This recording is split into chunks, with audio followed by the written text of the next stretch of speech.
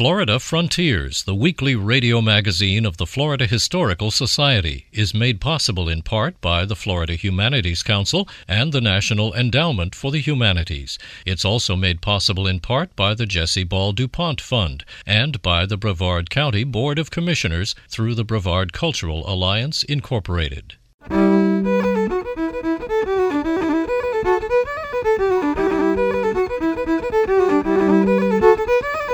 This is Florida Frontiers, the weekly radio magazine of the Florida Historical Society, on the web at myfloridahistory.org. I'm Ben Brotmarkle, and coming up on this week's program, the University of Central Florida begins a new interdisciplinary public history project called Riches. We're hoping through this initiative to help create a sense of place and identity for Central Floridians. As the future of healthcare is being debated, we'll meet a man who spent 68 years working in a South Florida hospital. I was on 24-hour call. And we'll visit St. Michael's Historic Cemetery in Pensacola. All that ahead on Florida Frontiers.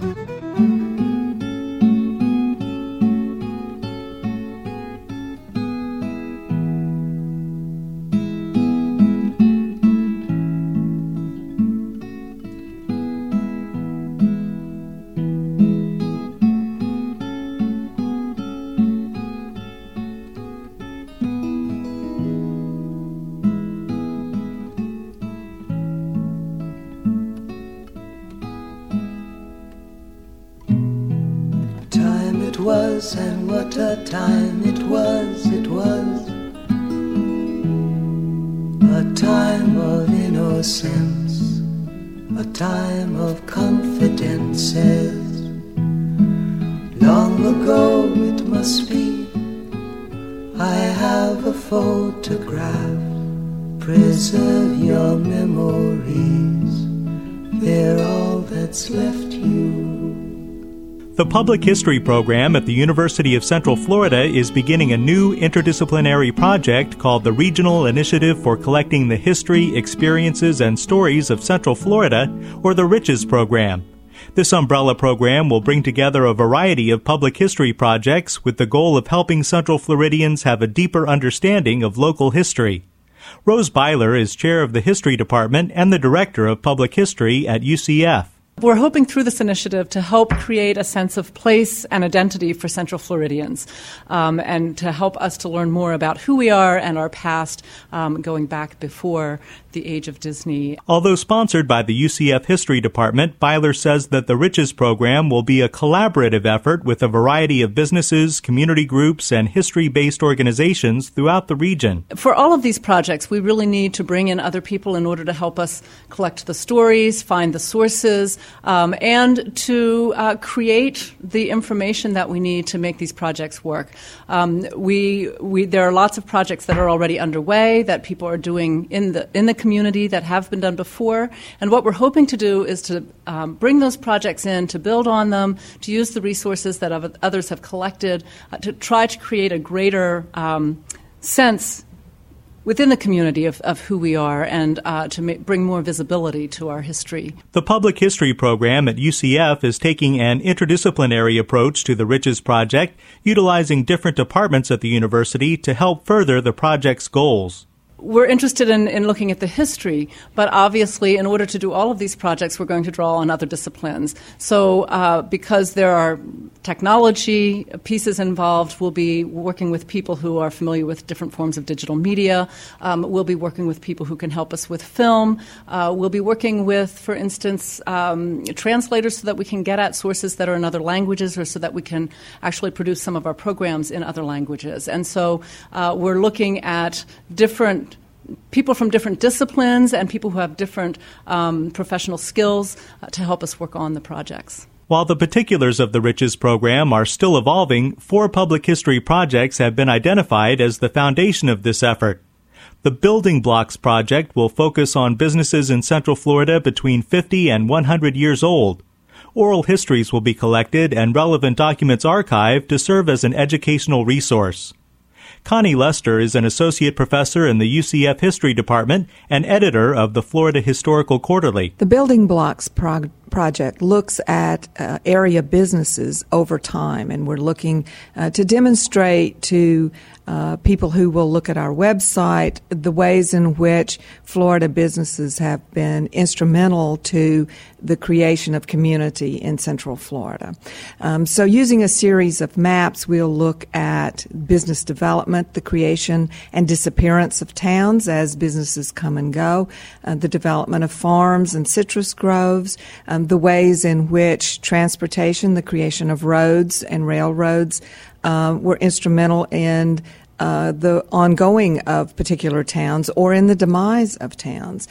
In those particular towns or farms, we will do oral histories. We will use archival materials to tell the story of those towns from a business perspective, believing that business is the building block to community itself. The second thing that we'll do is to create a digital archive or digital database that people can access, both scholars and the general public can access this database that will not only provide them with answers to the questions they have about business development in Central Florida, but also will encourage them to ask new questions about those questions they brought originally. The second project, currently falling under the Riches Program umbrella, is called Our Place and Space, celebrating 50 years of Americans in Space. Spencer Downing is an assistant professor of history at UCF. The Our Place in Space project is an effort to use the 50th anniversary of human beings in space, and particularly Americans in space, as a way for the Central Florida region to think about how it has changed over the last 50 years, particularly in conjunction with the space program. And in 2012, we'll have the 50th anniversary of John Glenn's orbit around the Earth. In 2011, it'll be the 50th anniversary of Alan Shepard going up. So between that moment in May of 2011 and February of 2012, we want to have a series of programs throughout the Central Florida region that hit on all kinds of themes, not just history, but we're talking biology, we're talking kids programs, we're talking arts programs, we're talking in sciences, all of which will be a way of asking Central Floridians to think about their community, think about how this area has changed over the last 50 years. Think about the way that the space program has affected not just this Central Florida region, but thinking about humanity in general. And also, ultimately, to come together as a community. So we're hopeful that we can get community partners, both in terms of nonprofits and educational institutions, but also businesses and local civic organizations, all to think about programming on a variety of levels that use this theme of Americans in Space as a way to think about community in Central Florida. Last June, listeners to Florida Frontiers were introduced to the Next Exit History Project developed at the University of West Florida in Pensacola. During a presentation at the Florida Historical Society annual meeting, the creators of the project described their GPS-based presentation of historical information. Patrick Moore, director of the Public History Program at UWF, says that helping other institutions utilize the Next Exit History technology was always part of the plan. Absolutely. I think in a large part it was because of the meeting that we had up in Pensacola, which was an appropriate place for it to happen, and then having people like Dr. Foster be there to hear our presentation. And there were several others who actually heard your show who contacted us and have been using the development templates to actually identify and address locations within their own communities.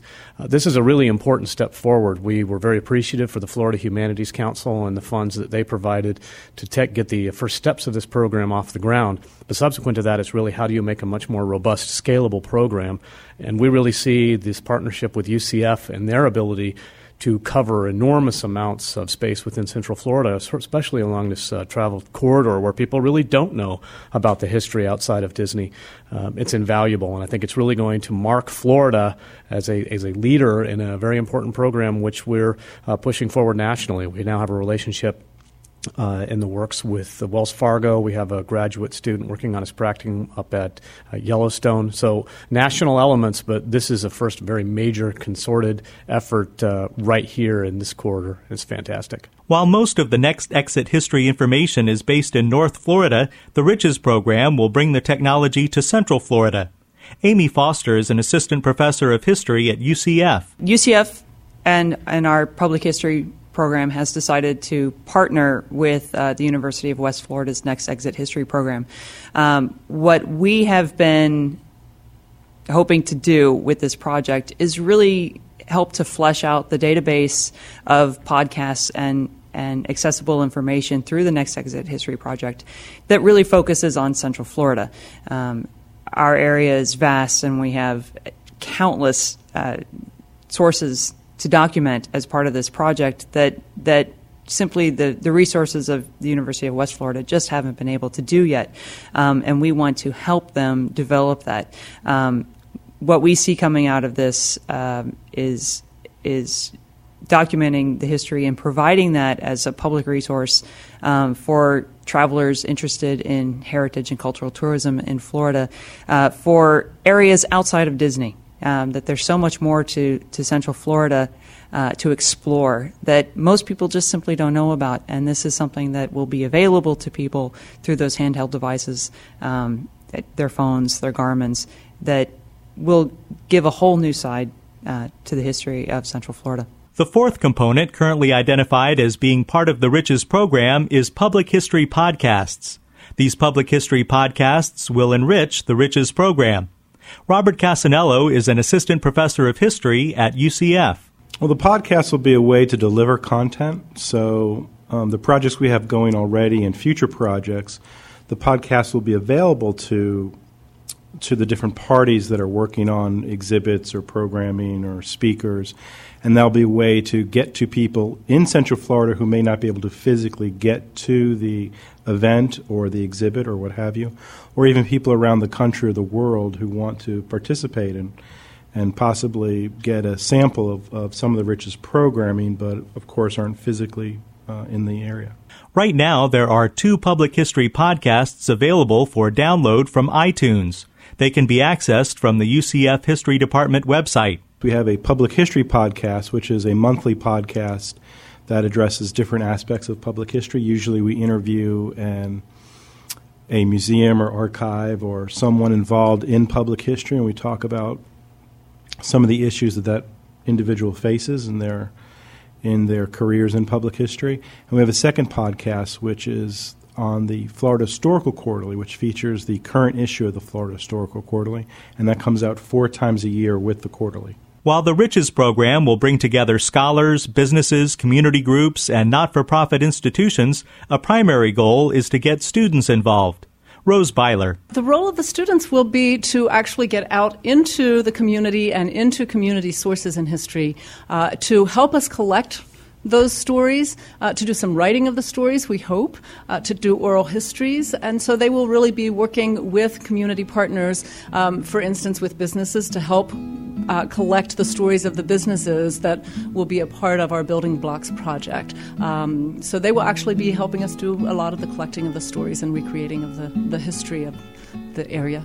The Regional Initiative for Collecting the History, Experiences, and Stories of Central Florida, or Riches program, is a project of the Public History program at the University of Central Florida. Time it was, and what a time it was. A time of innocence, a time of confidences. Long ago it must be, I have a photograph. Preserve your memories, they're all that's left you.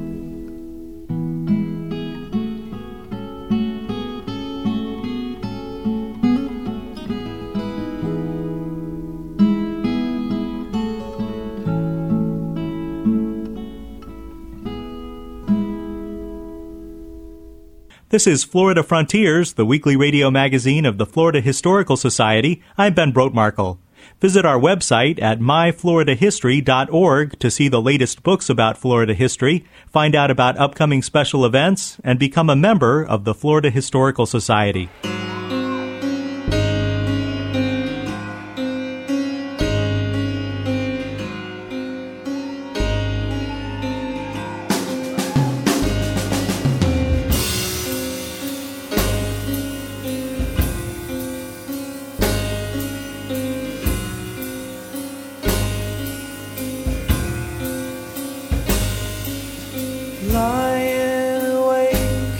in my hospital room. Silas Creek Parkway is my only view, and the doctor just came by and told me the news.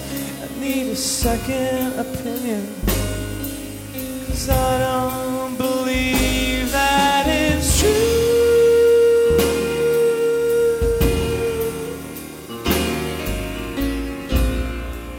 The future of healthcare reform is being hotly debated these days, and an historical perspective is always useful.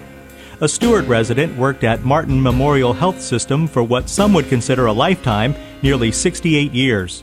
Janie Gould has more.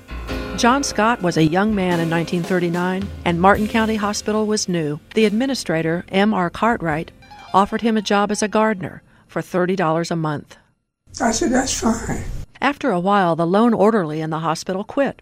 John Scott got his job and soon learned how to prep patients for surgery and assist during operations, which mostly were for hernias or appendix removal. He was single at the time. He didn't meet his wife Bertha until later, so he lived in a room in the hospital basement. I was on 24-hour call.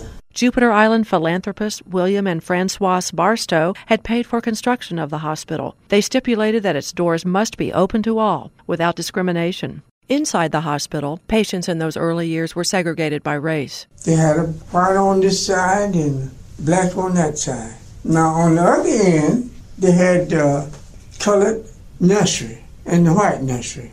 The operating room was often sweltering. No air conditioning. No, we didn't have no air conditioning. We had two big fans out there in the hallway. Did that help? No, we couldn't feel them in there. And the surgeon worked under intense lights that made it even hotter. One doctor asked John Scott to help him out with that problem, but he didn't call him by his name. It's really wiped the sweat off my face. Why didn't he call you John? Well, he just liked really the best. Miss Nielsen, she was giving anesthetic, and she picked up on that. She said, Dr. Neto, his name ain't Willie, his name is John. He said, well, I just like Willie the best. Racial customs at Martin County Hospital started changing during World War II. Two GIs who were buddies were admitted. One is white, the other is black. And somehow or another, they made a mistake and put both of them in the same room. A nurse told the soldiers they'd have to be separated, but they refused. He said, we in the army together, and we gonna stay in here together. And so they did? Yeah. A few years after the war, a hurricane blew through and left John Scott with some more lasting memories. It was so bad, water was floating down the hallway, and we had to move all the machines out the operating room out in the hallway. Besides working as an orderly, John Scott earned a certificate as a licensed practical nurse. He helped Stewart's beloved Dr. Julian Parker deliver babies, too. Dr. Parker delivered 4,000 babies, including 31 sets of twins. They're known around Martin County as Parker babies. John Scott also worked in the X-ray department and in medical records. He received numerous commendations from the hospital, which also took note of his attendance record. You never missed a day of work in 68 years? Oh, I got bumped my leg and had to lay up a few weeks. That's the only time? Mm-hmm. The hospital named the John Scott Healing Garden. And they got a monument out there, too, of me. Is that right? Isn't that nice? And October 21st of each year shall be known as John Scott Day. Can I ask you how old you are? I think you get around to that. I don't like it when people ask me either. I was born September the 8th, 1915. And I feel like I'm 45. What do you attribute your long and healthy life to? Well, I just took care of myself. Go to bed when time to go to bed, and go to church, and I read my Bible, and come to work, and done my job. His mother gave him some advice a long time ago that served him well over the years. To mind your own business. Hear and don't hear. See and don't see. John Scott retired in 2007. Janie Gould from WQCS prepared that report.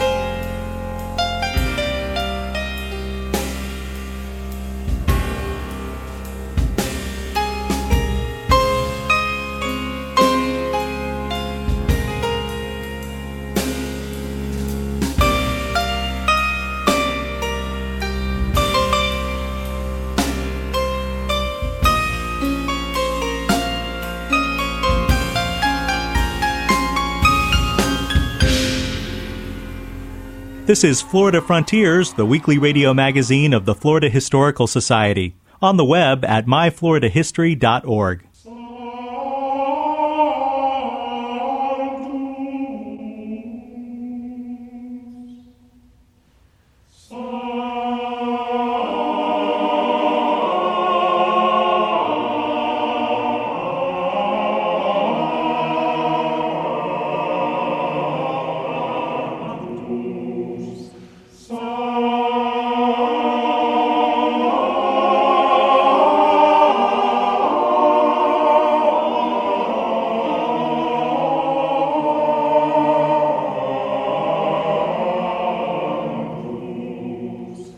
The Benedictine monks of St. Michael performed the same chants they did when Catholic missionaries first came to Florida in the 1500s. Florida has some of the oldest cemeteries in the country, places that can provide a valuable resource for our understanding of the past. Bill Dudley reports on how one historic cemetery in Pensacola has united a community across racial and ethnic lines. In the heart of downtown Pensacola, historic St. Michael's Cemetery may hold the remains of some of Florida's first European settlers, according to University of West Florida archaeologist Margot Stringfield. It's quite possible that the area right within or around St. Michael's Cemetery was being used as a burying place by the British as early as the 1760s. The oldest marked grave in the cemetery dates to 1811, and we do have a good bit of archival research that ties it into Pensacola's second Spanish period, which began in the 1780s. Stringfield is principal investigator for the St. Michael's Cemetery Restoration Project. She says over the years, hurricanes and other natural forces have taken their toll on the cemetery, as well as misguided efforts to tidy up around the grounds. But ironically, the single most destructive event in recent history may also have been one of the most beneficial for St. Michael's long-term preservation. Well, in the spring of '99, we had a particularly violent episode of vandalism in St. Michael's Cemetery, and it really drew people's attention. It really galvanized our community, and people stepped forward. Community groups, individuals just came forward and said, what can we do to help? And so we have had a wonderful outpouring of public response. Beginning last year, the university spearheaded a broad-based initiative involving the city's preservation board, private industry, schools, even local theater groups, all to inform the public of the challenges facing St. Michael's, as well as why we should preserve sites like this around the state. The history of the cemetery and how it developed is usually also indicative of how the community around it developed. The markers themselves can tell us status of the people, their religion, their ethnic background.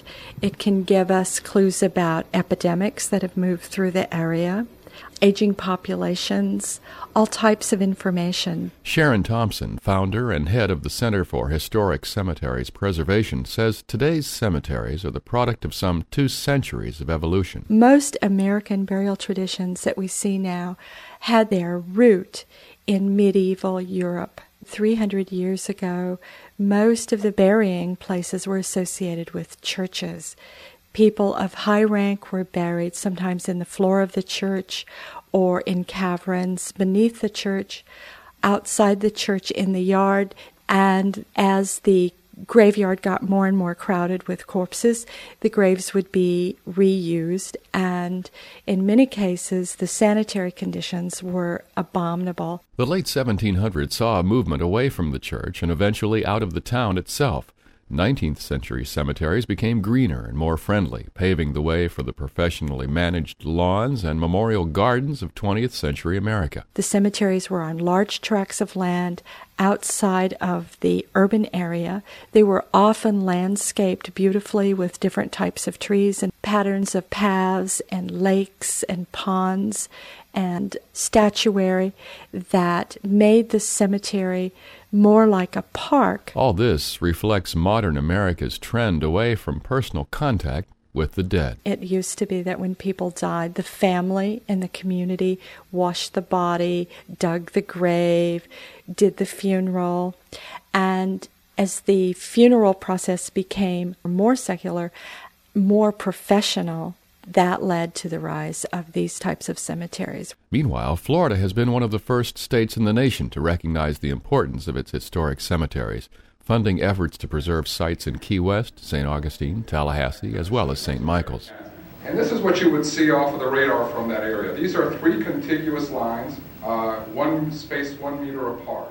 At a well-attended public meeting, townspeople learn how UWF archaeologists are working with NASA scientists using ground-penetrating radar to develop a GIS, or Geographic Information System, to map the location of everything above and below ground. We have also tied this to a database of tombstone information, and this is going to be available to the public. So in essence, you'll be able to take a virtual tour of the cemetery, click onto any name or any tombstone, and be able to pull up all of the information that we have about that tombstone. Margot Stringfield says a cemetery like St. Michael's is reflective both of a culture and a society. If you look in St. Michael's Cemetery, you would see a cross-section of the very diverse population that made up the founding of our city and was very instrumental in how Pensacola was formed. You see not only a real vivid picture of the people that were in Pensacola, but also the events that affected them. We see a wonderful example of the people that came to Pensacola from all over the world to make their lives here on the Gulf Coast frontier. I'm Bill Dudley. With funding from the Florida Department of State Division of Cultural Affairs, this report was produced by the Florida Humanities Council. You've been listening to Florida Frontiers, the weekly radio magazine of the Florida Historical Society. Be sure to join us again next week, and until then, visit us on the web at myfloridahistory.org. Thanks for listening. I'm Ben Brotemarkle.